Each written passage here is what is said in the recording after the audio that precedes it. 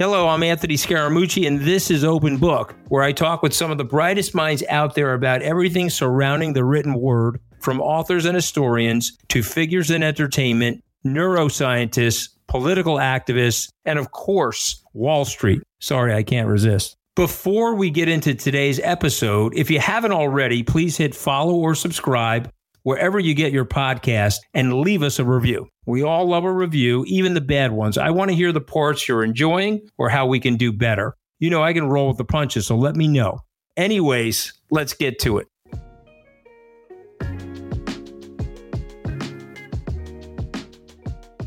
We're currently living through one of the darkest periods in Israel's history, but the country's strength lays in its incredible resilience, grit, and society. Dan Senor joins me today to talk about his brand new book, The Genius of Israel, which shines a light on the distinctions of Israeli society and what other communities and countries can learn from them. It's an incredibly timely conversation, and it was a pleasure to have Dan join this week.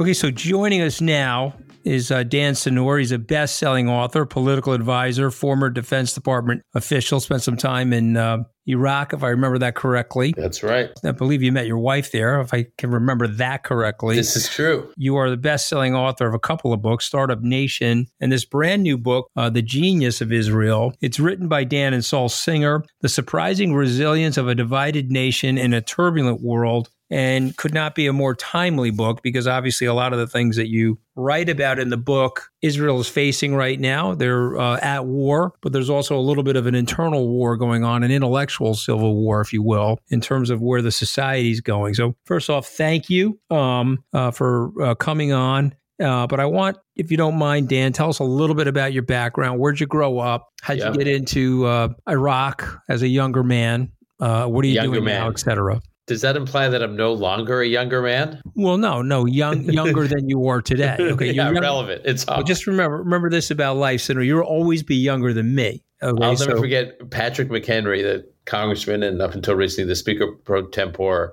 once was meeting with me on something, and he was trying to get me excited about this member of Congress that had just been elected, a freshman member a few years ago, and he was a military vet, and he had all this interest in foreign policy in the Middle East and national security. And he goes, "Oh yeah, Dan, you'll love the guy. I mean, he's like a young Dan Senor." And I was like, "Patrick, aren't I a young Dan Senor? Like, I'm not crazy about other people being told they're a younger version of me, but you know, like I said, you'll always have me beat. You'll always have me beat. So tell us about yourself. Born in upstate New York, Utica, New York. Spent many years growing up in Toronto, Canada. Never became a Canadian citizen, but my father's work brought him to Canada after he was working for the mayor of Utica, who lost his re-election. My father was out of a job, and my father got a job selling bonds for the state of Israel bonds. And we moved there, and I spent many years there before I moved back to the U.S. I was raised by my father, was very engaged in American politics and in Israel and the growth of Israel, the development of Israel, the investment in Israel, and my mother, who was a survivor of the Holocaust. So my mother was a little girl during the Holocaust. In fact, Campbell and I took our kids with my mother and our extended family to her hometown in Košice, Slovakia this past summer. My mother's 85 now. She lives in Jerusalem. We took her there. It was purpose of going back to it was a roots trip to kind of trace her roots and what happened to her and her family being chased out of their home and then being on the run for the final year of the Holocaust. Her father was killed tragically at Auschwitz, but she and her mother escaped and never wound up on the train to Auschwitz. And so I tell you all this just to say this is the water in which I swim. This is the home in which I was raised. These are the people who shaped me. And so I've always had a deep engagement and commitment to American political life and public life and American foreign policy. And I've also always had a very deep connection to what I regard as America's most important ally, at least in the Middle East, and probably one of its top 2 or 3 allies in the world, which is the state of Israel. I have a lot of family that lives there. I have 2 sisters who live there, 3 nieces, 3 nephews, and a bunch of extended family, many of whom are on the front lines, literally and figuratively, of this war right now. And in my work in American government, I worked in the Senate in the 1990s, and then I went to get my MBA thinking I was done with politics and government. Worked at the Carlyle Group in private equity in the early 2000s. But after 9/11, when the U.S. was gearing up for the war on terror, I got drawn back into government and found there was a way for me to serve. And the Bush White House recruited me to play a role working for the Pentagon and the White House, where I was ultimately, just to fast forward, I spent some time in Doha, the U.S. Central Command base in Doha, Qatar, Camp Asaliya, and then which is where the war was commandeered out of, and then from there to Baghdad in April of 2003. And I spent over a year in Baghdad, living in Baghdad, where I ultimately became the chief spokesman for the coalition in Iraq, which was, as you can imagine, very demanding, very rewarding, very saddening, but also was an experience that shaped a lot of who I am today and how I think about the world. Well, I mean, it's an incredible story. You know, I had the opportunity to go to Baghdad, I think, on a civilian, sort of troop support mission through BENS, the Business Executives for National Security. Sure, great in organization. 2011, and you were there when it was super hot. Obviously, it was calming down by the time I got there. And so I think what people forget sometimes is when you're in a war zone, and particularly you for a year, how harrowing that actually is. You always have this veil of something bad going to happen. You'll like this part of the story. I was with Georgette Mossbacher. They gave us flak jackets. They told us we're going to ride on Route Irish out of the red zone into the green zone. And she said, I'm not wearing that. And I'm going to tell you something right now, because I view myself as an alpha male, Dan. I'm like, you know what? If she's not wearing it, I'm not wearing it. And I was so chicken shit that I actually wore it. Okay, so I just want you to know that. Okay, I just want you to know that I would say, hey, hell with that. This bomb goes off. I would be wearing this thing. So I appreciate your service. This country, which you have a love affair with, the United States, you have also a love affair with Israel. I have been to Israel many times. I've traveled with AIPAC there. I've traveled with some more conservative groups there. I've visited Yad Vashem. I've actually been to Sderot, met with the mayor of Sderot, obviously gone through some of the IDF centers, had looks at the Iron Dome project and the ballistic missile attacks that are coming in, the Qasem rocket attacks. And I read your first book, and it really made me want to go to Israel, particularly Tel Aviv, to learn more about what was going on in the venture capital community. And just for our listeners, and you know this, but for our listeners, there's more venture capital investing going on in Israel than all of continental Europe. I don't think people realize the magnitude of that. On an absolute basis. So you compare it on an absolute, it's not just per capita. It's on an absolute basis. Exactly. If I said per capita. You didn't say per capita. I think when people hear that, they think per capita, because meaning you didn't say it, but I think people immediately think, oh, well, it must be per capita. Then you're like, oh, no. It's on an absolute basis. Stuff I learned from your first book. Reading your second book, I'm finding that Israel has grown up and in some ways is a victim of its success and its security. Because when we are successful and secure, sometimes we separate from each other. When we're in a fight for the existential existence of our nation or our family or whatever it is, you could be arguing with your brother, but if you got to get in a trench with them and fight it out with somebody else, whatever those arguments are, you sort of forget. But your book, I think, is identifying some of the arguments that's going on inside of the country. I was wondering if you could give us a little bit of a summary of those arguments, which include the soldiers, the activists, the ultra-Orthodox Jews, but also the Israeli Arabs. Yeah. So look, 2023, before October 7th, was an extremely difficult year for Israel and for Israelis and for people who care about Israel, because it felt like the country had never been more divided, not from an external threat, but from an internal polarizing debate. And at its core, the debate was about, and this is going to sound really technical, but I'm just going to say it, and I'll say it quickly, and then I'll go a little deeper. At its core, it was about the balance of power within Israel's government, which is to say that Israel's Supreme Court is extremely powerful. Some would argue too powerful. I would argue too powerful, at the expense of the elected government, which resides in the Knesset and its parliament, and its the equivalent of its executive branch, which is formed through its parliament. And there's been a debate brewing for some time and efforts to push back on the power of the Supreme Court and rebalance power within the government. And that came to a head in 2023. And the truth is, with Netanyahu's new government, and which was formed at the beginning of 2023 or sworn in, and it was believed there was a majority of Israelis who supported reforming the Supreme Court and rebalancing the balance of power. However, on the one hand, there was support for reforms, but the sense was it should only be done through building real consensus, and it should be done gradually, not shock and awe. And the Netanyahu government came into power, and they didn't try to build consensus. And I say this, many of the people in his government I'm close to, and I know the prime minister personally. I mean, I'm not saying anything here that I haven't said to them. They moved too quickly, too swiftly. They did not have a mandate to move at the speed and comprehensiveness that they did, trying to, the way some characterize it, trying to appear to gut the Supreme Court. And that was a bridge too far. And that provoked a backlash, which you're referring to. And suddenly you and I and others were looking at an Israel that seemed at each other's throats. The society was coming apart. Now, there's two points here, Anthony, that we make in our book. One is we go through the history of Israel and point out that about every decade or decade and a half, they have some kind of crisis where the country feels like it's about to be torn apart. Obviously, there was the assassination of Yitzhak Rabin, where in the 90s, where half the country blamed the other half for creating a political environment where something like that could happen. There was Israel's first Lebanon war in the early 1980s, where the protests were massive and turned violent. You can go all the way back to the 1950s, when the Israeli government was contemplating accepting reparations from West Germany for the Holocaust, and the opposition led by Menachem Begin tried to prevent that and organized, what he protests in which he called for, quote unquote, and I quote here, the violent overthrow of the Israeli government. So Israel has had these moments before, but I think we all tend to have a recency bias. So if you haven't seen it in a while and then you see it, you think it's the worst it's ever been. The reality is it wasn't the worst it's ever been.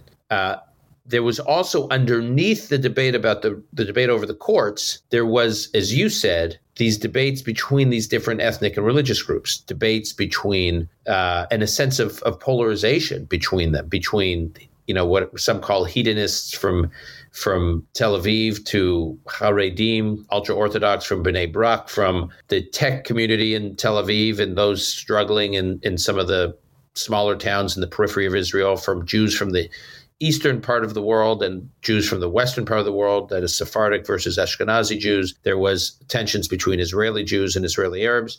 So these fault lines, when someone's talking about a movie, when people are pitching a movie idea, they always say the movie's about this, that's what it's about, but then this is what it's really about. Well, in Israel, the judicial reform, you could say that's what the debate was about in 2023, before the war, before October 7th. But what it was really about was real tensions between these groups and communities that I think came to a head through the debate over judicial reforms.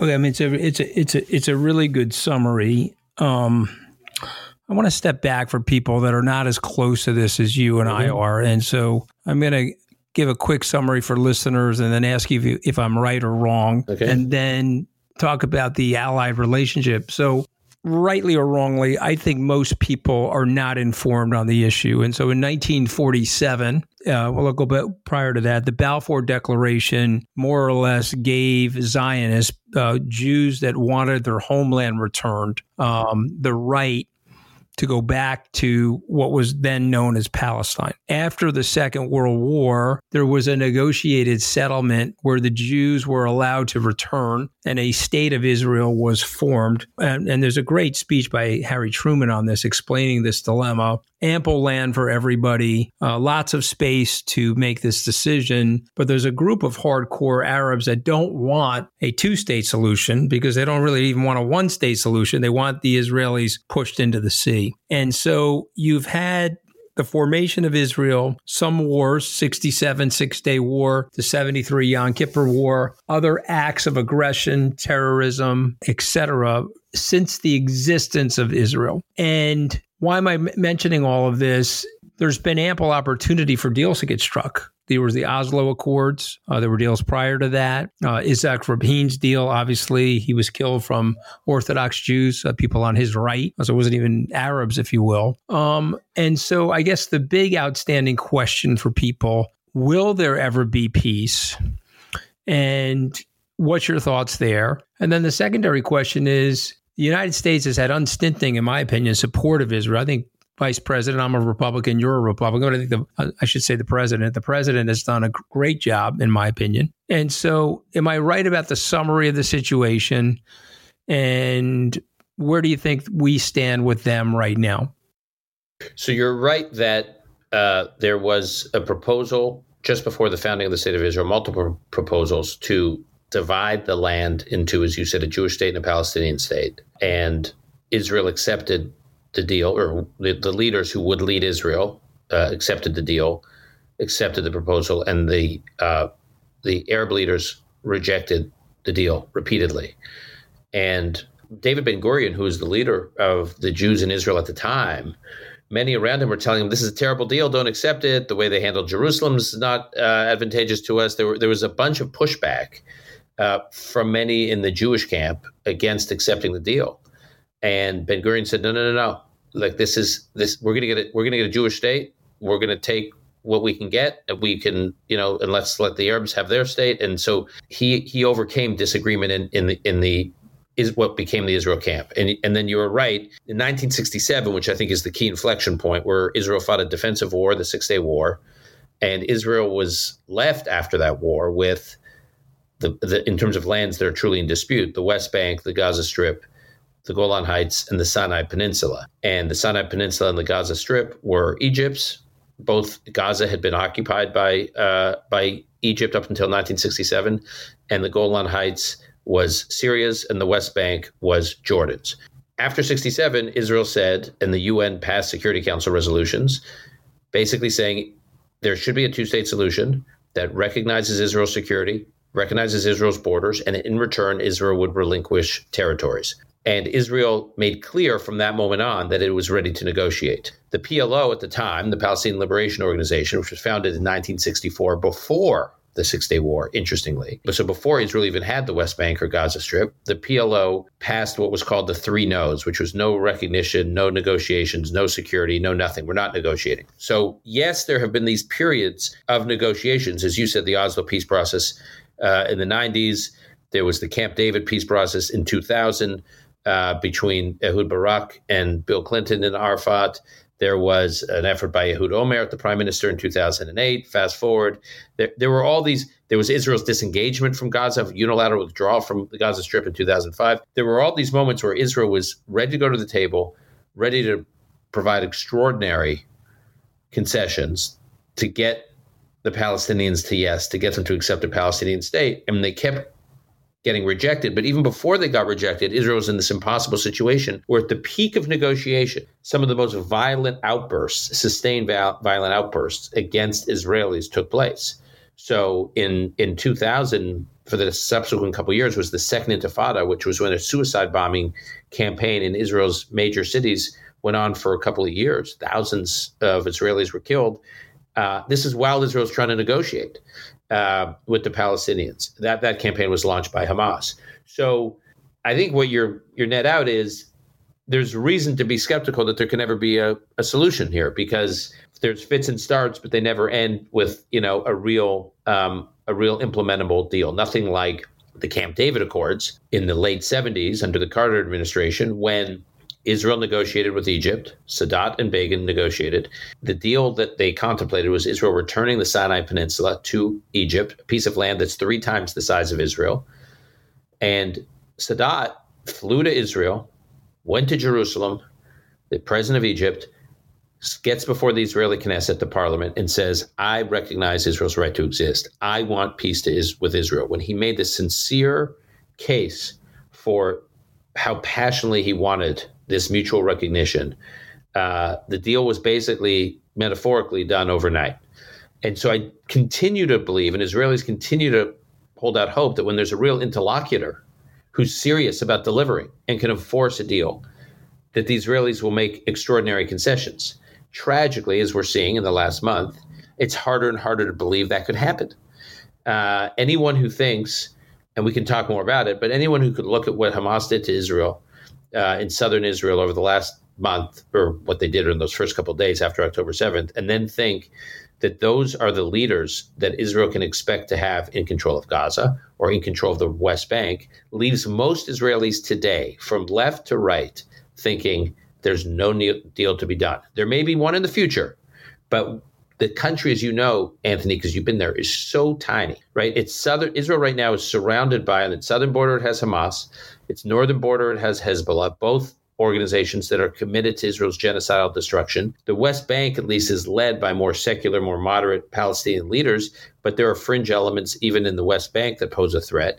Israel can wake up any morning and not just have what it had in Gaza, had in southern Israel on October 7th, but could wake up to a three-front war with any or all of these threats. So given why who's in control of this land matters so much to this tiny country, which is smaller than the state of New Jersey, and like I said, is totally surrounded, the stakes couldn't be higher in terms of who it's dealing with. And right now, as was made evident tragically in the most barbaric ways, it has, on October 7th, it has nobody it can deal with. So let's talk about that. So we have a terrorist attack. We have the beheading of babies. We have hostages being taken. And in some cases, we know that they're being tortured and some have been killed.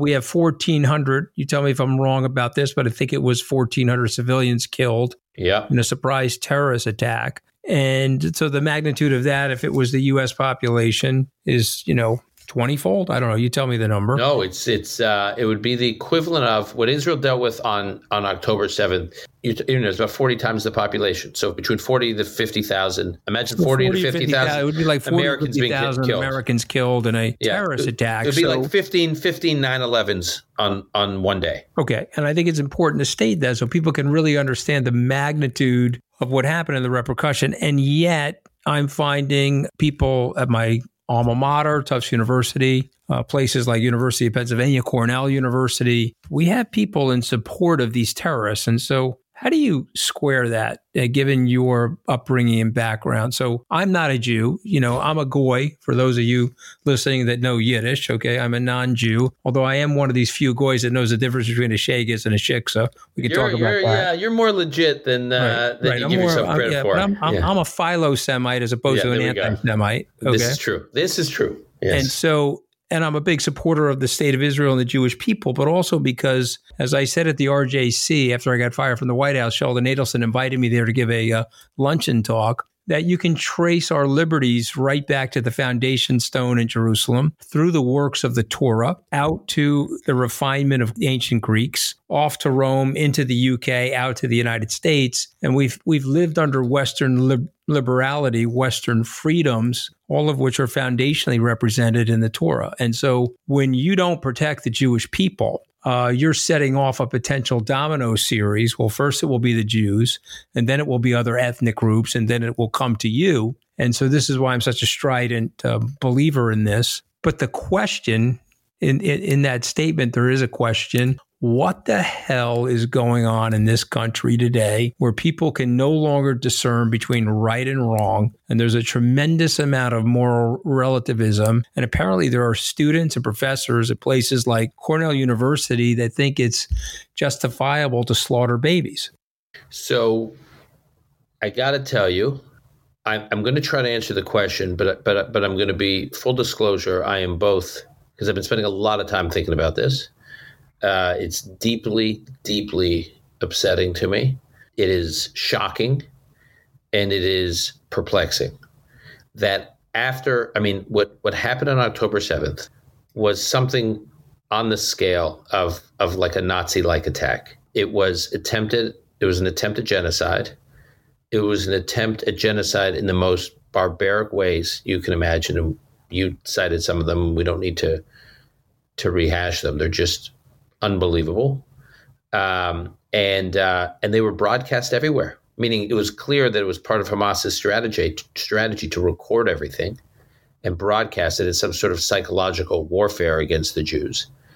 And then the last part, after the Holocaust, there was in the fringe elements of academia, and I mean really fringe, there was this term called Holocaust denialism, which is there was an effort to, and it wasn't really denialism, it was more just start questioning the facts. Well, it wasn't 6 million, it was 2 million. Well, they didn't use, these kinds of chemicals in the gas chambers. They really just did mass slaughter. Well, it wasn't industrial scale murder. It was that, it was just challenging and questioning. as a means to chip away at the credibility of the reality of the Holocaust. What was so striking to me about October 7th is it's not really denialism. It's legitimization, that the arguments being made are not, this is awful, these are the forces of barbarism against the forces of civilization, and we need to be on the side that's taking on the forces of barbarism. No, it was, as you're describing in many corners, including on some of our most elite campuses, college campuses, it was, well, you need to understand. Yes, it was bad, but that's what whenever I hear the but, no, there's no but. All right, whenever I hear the but, yes, it was terrible, but you need to understand the Palestinians live in an open air prison. Yes, it was awful, but you need to understand the Palestinians in Gaza need their own state. Yes, but, yes, but, yes, but. And the moment I hear the yes, but, my head, I want to explode. What do you mean? It's like an effort at saying there's a logic to it. And there was no logic to it. And then, never in a million years did I think, after what was attempted against the Jewish people on October 7th, that it would be followed by Israel being accused of a genocide and Israel being the wrongdoer in this situation before Israel has even identified all the bodies. The protests against Israel from the river to the sea started to be chanted at college campuses. And it has like unearthed, Anthony, this wave of anti-Semitism, and in some cases violent anti-Semitism, that I honestly thought I would not see in my lifetime. Anti-Semitism is the oldest hatred, and it's the most persistent and consistent hatred. It is the one that people use to blame the Jews no matter what. The communists said the Jews were too much. They were capitalists. They were rootless cosmopolitans. The capitalists called the Jews, communists. In the Nazi era, the Jews were of an evil race that was to be exterminated. The Jews were Christ killers. Go through every era in every century. Here's a little experiment. If you go onto Google and you type in anti-Semitism, violence, and then just type in a century, the 18th century, the 17th century, the 16th century. In every century, you will see some kind of outburst of violent anti-Semitism against the Jews throughout history. And it's shape-shifting, meaning the Jews can always be responsible for what the masses or the elites think are going wrong in that moment. And so we're just seeing the reemergence of it now, but it's actually not without precedent. And I will tell you, I've lived a wonderful life, in North America, in the West, in the United States. I basically only known the state of Israel as being secure in most of my adult life. Obviously, there'd been violence, but nothing on this scale. This is the first time in my life as a Jew that I feel vulnerable. I've never really felt vulnerable. And being raised by a Holocaust survivor, I always presented with how vulnerable I should feel, and I've never felt it. I feel it today. For the ones who work hard to ensure their crew can always go the extra mile, and the ones who get in early so everyone can go home on time, there's Grainger, offering professional-grade supplies backed by product experts so you can quickly and easily find what you need. Plus, you can count on access to a committed team ready to go the extra mile for you. Call, click Grainger.com, or just stop by. Grainger, for the ones who get it done. Well, it makes me very sad. And I can remember going to Yad Vashem, which is the Holocaust Memorial just outside of the city of Jerusalem. And there was something on the wall there that I will never forget. And I shared this with my adult children. There's a depiction of the evacuation of Jews from their homes or being shoved into these ghettos by the Nazis. And it's in Germany. And on the wall, it says, the Jews lived peacefully in Germany for 500 years, which is one of the reasons why 40% of them remained in Germany. 60% evacuated and began the process of becoming refugees. And 40% of them stayed in Germany because they saw themselves and they identified as Germans, never to think that this type of atrocity could happen to them. And what you're saying now is some semblance of that thought process, that the sinister nature of anti-Semitism, it ebbs and flows, it wanes, it waxes, but it's there. There's an undercurrent there. And I guess as free people, as we try to diffuse that, doesn't Israel matter? And I want you to address that, because in the Second World War, the United States wasn't taking the Jewish refugees. The other countries that were outside of the perimeter of the war were not taking the Jews. And one of the feelings about Judaism and the Jews was that they needed their homeland. They needed a place of refuge to go if the specter of this nonsense was once again perpetrated. So what are your thoughts there, and identify it for us? I'll tell you two stories. One is Joe Biden has this wonderful story that he often tells. In fact, when he was in Israel right after October 7th, which was very dramatic and moving, that he came to Israel in the middle. First time a U.S. president has done that, gone to Israel in the middle of a war, met with the war cabinet. Symbolically very important. In his remarks, they were very important. And one of the things he told us, his first trip to Israel as a young United States senator, and he tells this story all the time. And he's meeting with Golda Meir, who at the time was prime minister. And she's pointing out on a map or something all the challenges, strategic, military, security challenges Israel faces. And she could tell that then Senator Biden was jostled, that he was like really taken aback. And at one point she made a comment to him. She said, let me tell you, you don't have to worry. We have a secret weapon. And he said, what's that? And she said, we have nowhere else to go. And I think of that statement, and I think about today. I think the Jews were chased out of Europe and told to go to Palestine. Those were part of the anti-Semitic chants. The Jews are in Palestine and they're saying, go back to Europe. Or they're saying, from the river to the sea, let's clear the Jews out of their Jewish homeland, which goes back, the roots of Jewish presence there goes back thousands of years. I do wonder, and I have a podcast where I've been dealing regularly with Israel over the last few weeks, and one of my guests, who's an Israeli journalist, just made this point. He said, he thinks that part of what the Hamas campaign was about was to make life so miserable for the Jews in Israel that they would leave. And he said that is a classic anti-colonial mindset, that if you think of the people you're at war with as colonialists, you think you could chase them out. The Jews aren't colonialists in Israel. They've had a presence there for their entire history. But if you look at like what the French experience in Algeria, right? The French occupation and presence in Algeria, they were colonialists, became so difficult that the French just had to leave and they went back to France.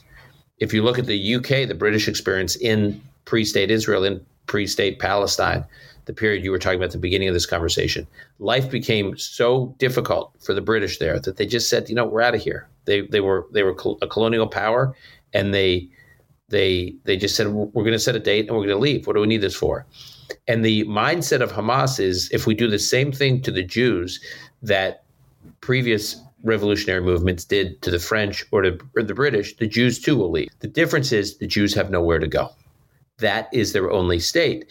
And what is in the world, and what was so scary about October 7th was the one job the Israeli government has to do, the one idea that undergirded Zionism, and the Zionist idea was that there would be a Jewish state that was a refuge for Jews, that could always provide security for Jews. And for that 10 to 12 hour period, the morning of October 7th, that 10 to 12 hour period where there seemed to be no security and Jews were just being slaughtered, it did feel like a time before there was a Jewish state, like as though the Jewish state had evaporated and the Jewish people were no longer safe. Oh, it's painful for me, and I'm glad we're talking about it, because I think more people need to talk about it. More rational people need to talk about it. I applaud Mark Rowan for the efforts that he's making at this very woke school, the University of Pennsylvania. I'm one of 1,200 people that signed a petition at Tufts, where you have a morally relativistic administration that's allowing for this kind of nonsense. Again, these are private colleges on private property. So you may have a free speech right. You certainly don't have a right to violence, but you got to go into the public square for that. These are private institutions, and the trustees of these places, they do not need students like that representing the school. You have people saying, please take my name off the scholarship at the University of Pennsylvania, or not one penny ever for your endowment ever again. until these actions are ceded. Governor Hochul had to be forced into going to Cornell. She's got this woke group of people that she's trying to support. And so she realized that it was going to be a big loser for her if she didn't show up. But there's just pure lack of courage, Dan, and political expediency going on. But let's talk about a couple of things in your book, and then I will let you go. I promised you a half hour. We're in OT because you're you're so good at podcasting, and I need the ratings. That's why I invited you on, because people love you and think you're brilliant. But here's a couple things out of your book. The life expectancy, this is pre-war, but this is from your book. The life expectancy is higher in Israel than its peer group. It's also got the lowest suicide rate. It's the fourth happiest nation in the world, at least according to the surveys that have been taken. And there's a general feeling of hope and optimism in the country. This could be due to the venture capital nature, the tech scene, just the general vibrancy of the country. It's a young country. You look at the demographics. So tell us about this country that you write about in The Genius of Israel. So our first book was about Israel as an economic miracle. And we talked about that at the beginning of the conversation. And we do have a chapter in this book that picks up where the last book left off to explain what has happened, how the economy and the sort of dynamism of Israel as a technology superpower has continued to flourish. But we're really focused on it as a societal miracle, which is we stumbled upon a series of data, Saul and I, in doing our research, that blew us away. And you rattled off some of them. That is basically at a time that most of the Western world, especially affluent, developed Western democracies, are experiencing some version of the following: plateauing life expectancy, in some places declining life expectancy, what are called deaths of despair, which are people suffering, this 20-year trend of people suffering in completely terrifying numbers, from deaths from substance abuse, from suicide, from opioids. Shrinking populations. We're having a demographic crisis. People are having fewer and fewer children. So for the first time in history, we're going to have an experience where the world's population is going to start shrinking. Most countries today in the Western world are below the replacement rate. The replacement rate is 2.1, meaning for every woman, if they have fewer than 2.1 children, the population will shrink. And if they have more than 2.1, the country's population will grow. A loneliness epidemic. More and more around the world. There's been much written about this, particularly in the United States, of people feeling lonelier than ever. A mental health crisis, specifically a teen mental health crisis.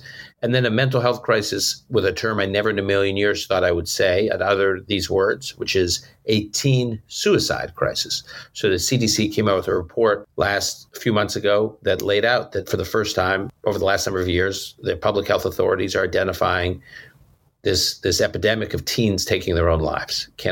Someone with teenage kids, I just can't. This is like that it's a thing is quite disturbing, to say the least. And in every one of these metrics, Israel's moving in the opposite direction. So the Western world is moving in one direction, Israel's moving in the other. Israel's way above replacement rate. The population is, as you said, young and growing, not aging and shrinking.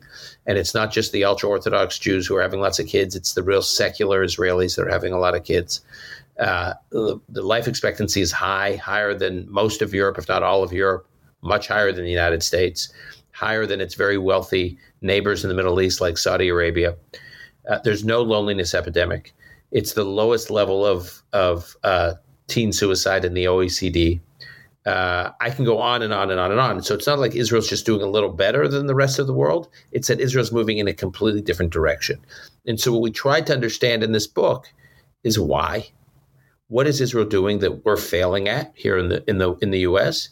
And what can the West learn from Israel to head off this societal crisis? Well, look, it's a brilliant book. It's a book about a very large, I know you say it's a small country, but it's a very large group of people who are resilient. Imagine the whole state of New Jersey with the fighting mentality for life and living as Israel. All right, so I'm at the point in my in the podcast where I have 5 words I read to my authors based on their book, and then I need you to give a reaction to the words. It could be a sentence, a paragraph, or whatever. Let's start with the word grit. When I say grit, you think of what? I think of young Israelis who, at their formative period in their lives, they are taught not to focus on their own individual excellence, but they are learned how to work in a team in the most difficult circumstances possible. And that's an experience that starts in their youth movements. It continues on into the military, where most of them serve. And I think you see that grit and that team communal mindset flourishing despite the darkness of this war right now.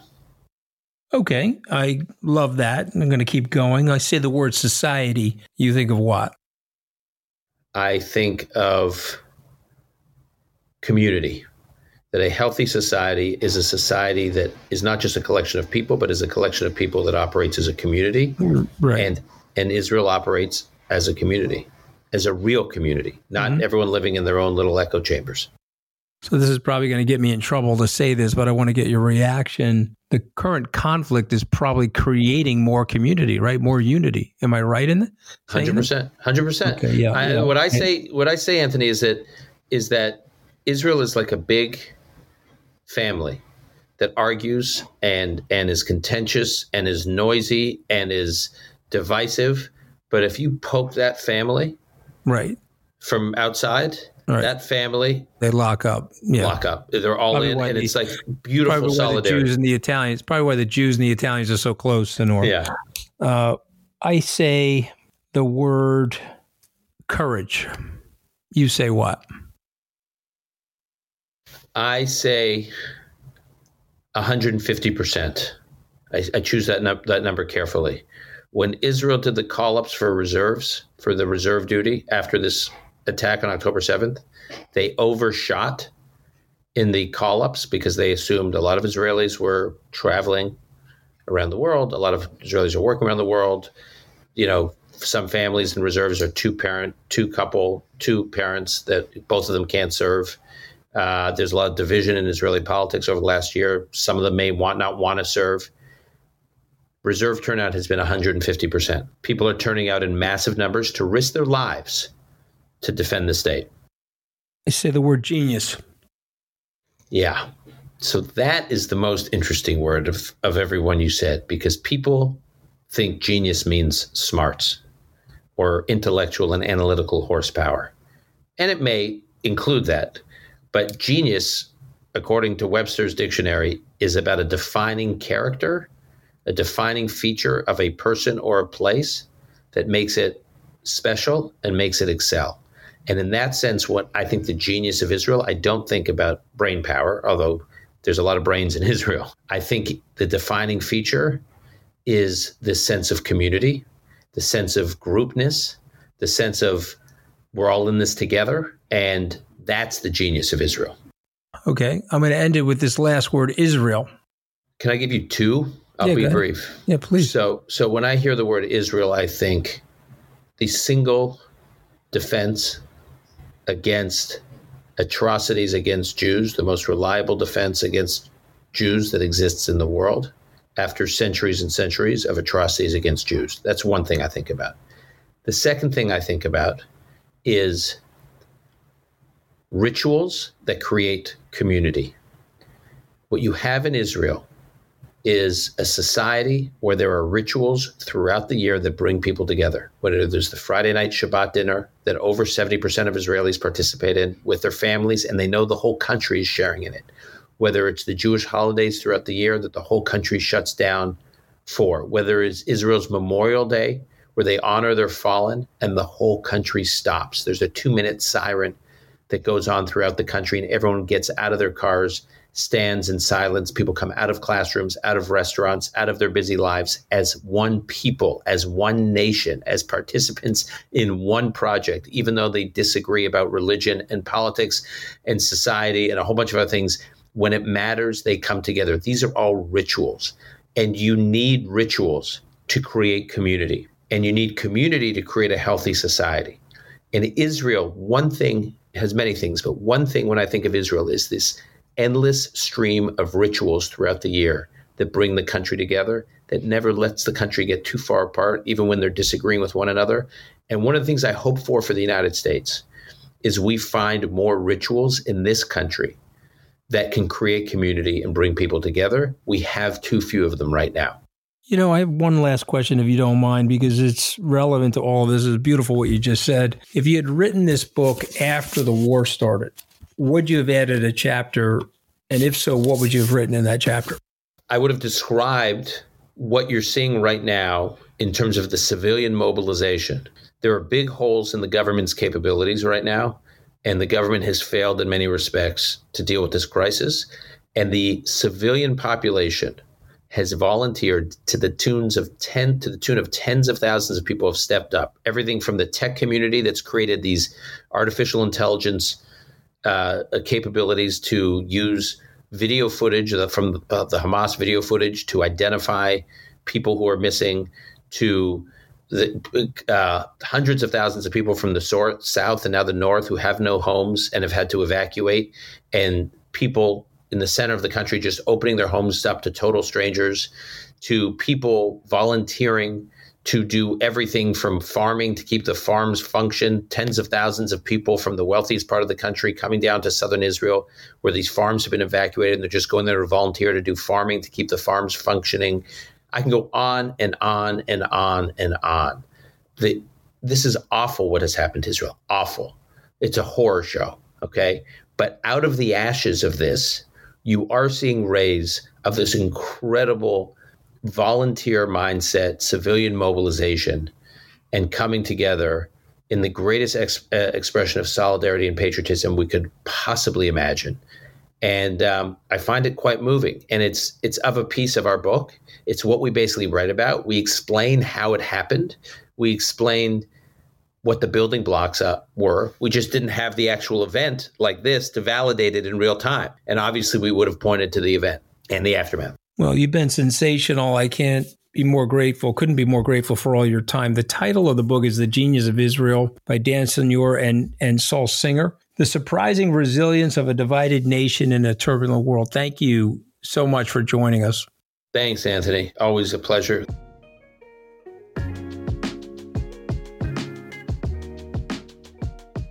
So I've had the good fortune starting in 1985 of visiting Israel many times. In fact, my first entrance into Israel was in March of 1985 at the Rafah Gate. It was actually occupied by the Israelis at that time. It was before it became the Gaza Strip. And I crossed over the Sinai Peninsula and the Suez Canal. I took actually a cab ride. This is even before Uber, right? 1985, 4 college students in a cab from the Cairo Hilton to the Rafah Gate. Unfortunately, it was the Sabbath, and so the Israeli soldiers told us the border was closed. We had to go sleep in the desert. I bring this up because I've had a 38-year love affair with the country of Israel and the Israelis themselves. And while I'm saddened by these civilian lives that are being lost in this great tragedy, it is super important to remember that the Israelis have a right to exist as other nations do, as formulated by the UN Charter. So I hope they can get to a peaceful resolution of all of this. But I've thrown my hat and my support clearly behind Israel. I thought Dan did a wonderful job today of explaining the culture, the resiliency of the people, the reason why it has such startup mentalities, entrepreneurship, risk-taking, but also why it has low suicide rates. A happy group of people because they're living a life with purpose. And so you should pick up the book. I learned a lot from that book. And of course, every time I talk to Dan, I learn so much from him.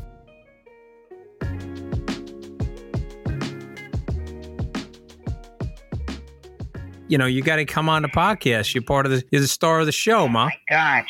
All right, you ready? Get your mind around it. You ready? Okay. Are you coming on the air, Ma? All right, so this week I interviewed a guy by the name of Dan Senor who wrote a book called The Genius of Israel. Okay, and so what do you think about the situation in Israel, Ma? What's your opinion there? I think it's terrible. Right. And I'm glad that they're fighting the other people so that maybe they'll leave them alone for a change. Right. That was ridiculous that they go to attack Israel and then Israel attacks back. And now all of a sudden they try to treat Israel like the aggressor. Right. That's not fair. Right. Uh-huh. Okay. Absolutely. And so Ma, we've had a lot of Jewish families and Jewish people that live on Long Island. Right. So I have Jewish friends. The Italians get along well with the Jews. Right. Or no? Well, I think the Jewish and the Italians are very similar. The only thing that's different is that Jewish people send their kids to camp and the Italians Don't do Yeah, that. no, there's no way. We would never send our kid away for that long, the Italians, right? No. You're too possessive, right? The Jewish mother send the kids to summer camp, boom, right? Yeah. Yeah. Yeah. You only sent me to the Manor Haven public pool, Ma. You wouldn't send me to summer camp. No. All right. But Israel has produced like some of the biggest successful startups in technology. They have the lowest suicide rate, the Jews in Israel, Ma. Why do you think that is? Why do you think they're so successful? I think that they're very happy of their people getting ahead. They're not envious or jealous of their people. You know, they work hard and they're very aggressive, and they're not jealous. That's what it is, right? And they team together. It's good culture of family and dedicated to success. I think these other people are jealous. This was Jewish, and we got along very, very well. Mm-hmm. Italians and Jewish people get along very, very well. And, you know, if the Italian is intelligent and the Jewish person is intelligent, they mesh. Mm-hmm. Mm-hmm. I agree with you. But so far, Joe Biden's done a pretty good job on this, right? Or no? Be honest. He did a good job on what? The situation with Israel. Well, he made points going there. For sure, right? Yeah, but I don't know. I think that he's a very nice person, but I don't think you need someone so nice to run the country. I think you need someone a little bit more feisty. More rough and tumble, right, Ma? Yeah. Right? You need someone to smack the people up a little bit once in a while when they need smacking, right? Yeah. Right. No, I know. All right. Love you, Ma. I love you, right, baby. I am Anthony Scaramucci, and that was Open Book. Thank you for listening. If you like what you hear, tell your friends and make sure you hit follow or subscribe wherever you listen to your podcast. While you're there, please leave us a rating or review. If you want to connect with me or chat more about the discussions, it's at Scaramucci on Twitter or Instagram. You can also text me at +1 917 909 2996. I'd love to hear from you. I'll see you back here next week.